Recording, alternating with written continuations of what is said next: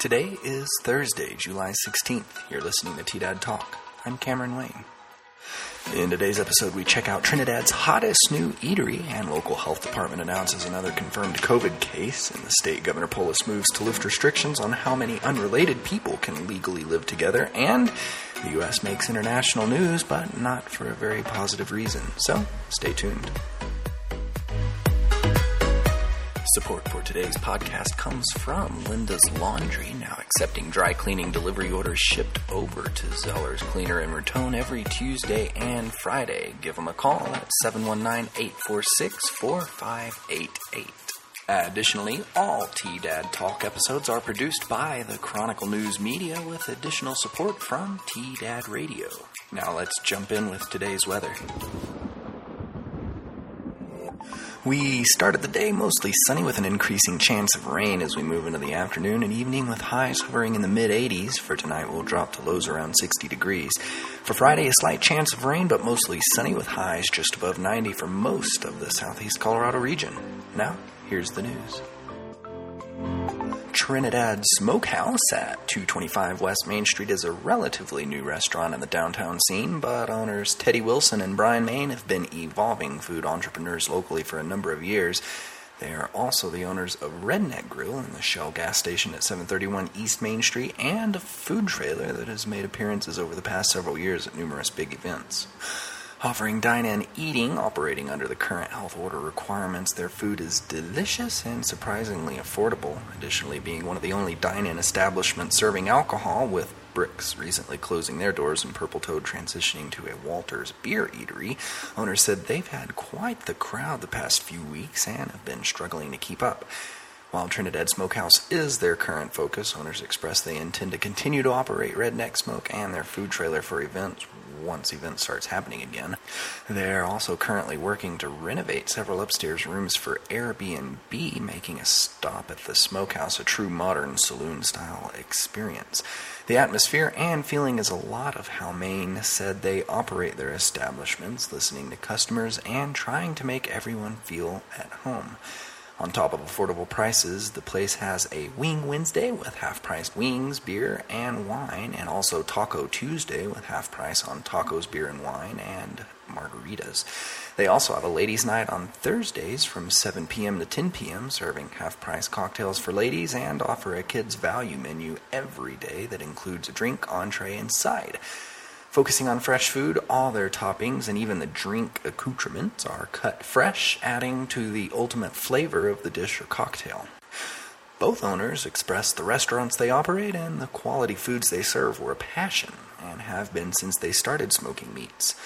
The overall feel of the restaurant is comfortable, and one can only imagine how saloon it will really feel like once the upstairs rooms are completed and ready for reservations. To find out more about the restaurant, visit their website at trinidadsmokehouse.com. In other local news, on Monday afternoon, Los Animas and Huerfano County Health Department received confirmation that a Los Animas County resident had tested positive for coronavirus. This is the 11th confirmed case of a resident currently within the county, according to the department. The positive COVID case is a woman in her 60s who is recovering at home. The local health department public health nurse has begun a contact investigation to determine if there were any additional exposures. Happening in the state in response to a high rise in housing insecurity, Governor Jared Polis on Sunday encouraged cities with restrictive occupancy limits to temporarily relax laws limiting the number of unrelated people who can share a home, the Denver Post reported yesterday. Polis said he wants to not only encourage a pause in enforcement, but compel it. Many cities in Colorado, including Denver and the governor's hometown of Boulder, where the debate over the issue is currently raging, place limits on how many unrelated people can live together, with local limits generally ranging from about 3 to 5 people. People and organizations around the state and country are bracing for a wave of evictions, which have already begun being processed in Denver. There's great concern about increases in both homelessness and housing instability, and though the governor declined to extend the state's eviction moratorium, he has been outspoken about the need to let unrelated people legally live in groups larger than what their cities may normally allow. Polis added that it was important now because if somebody isn't living in that kind of situation, they might be homeless. He also expressed that the same type of people who complain about extra cars in the streets or too many people living in a nearby house also generally complain about the homeless. Polis added he didn't want to wade into a broader debate about inclusivity or lack thereof in city zoning laws and housing ordinances. Today in the world, there is now only one high-income country in the world in which the virus is spreading rapidly, the United States. Even in Sweden, which has had one of the least successful responses to the virus, the number of new cases has plummeted in the past 2 weeks. In China, Japan, South Korea, and several other Asian countries, the virus is under even better control than in Europe or Canada. What's more, the Trump administration has ordered hospitals to bypass the Centers for Disease Control and Prevention and send all virus data directly to Washington. The move breaks with long-standing tradition and alarms health experts who fear the data will be politicized or withheld from the public.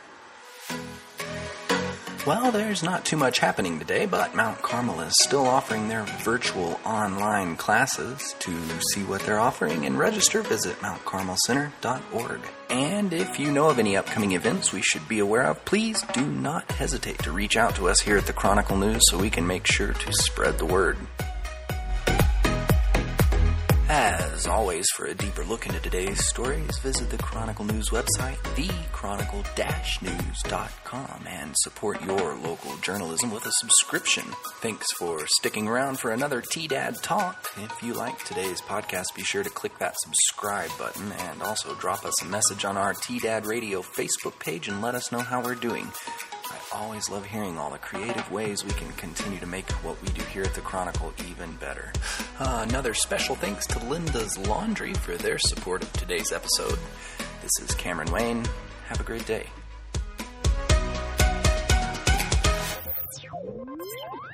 This is Chronicle News Media.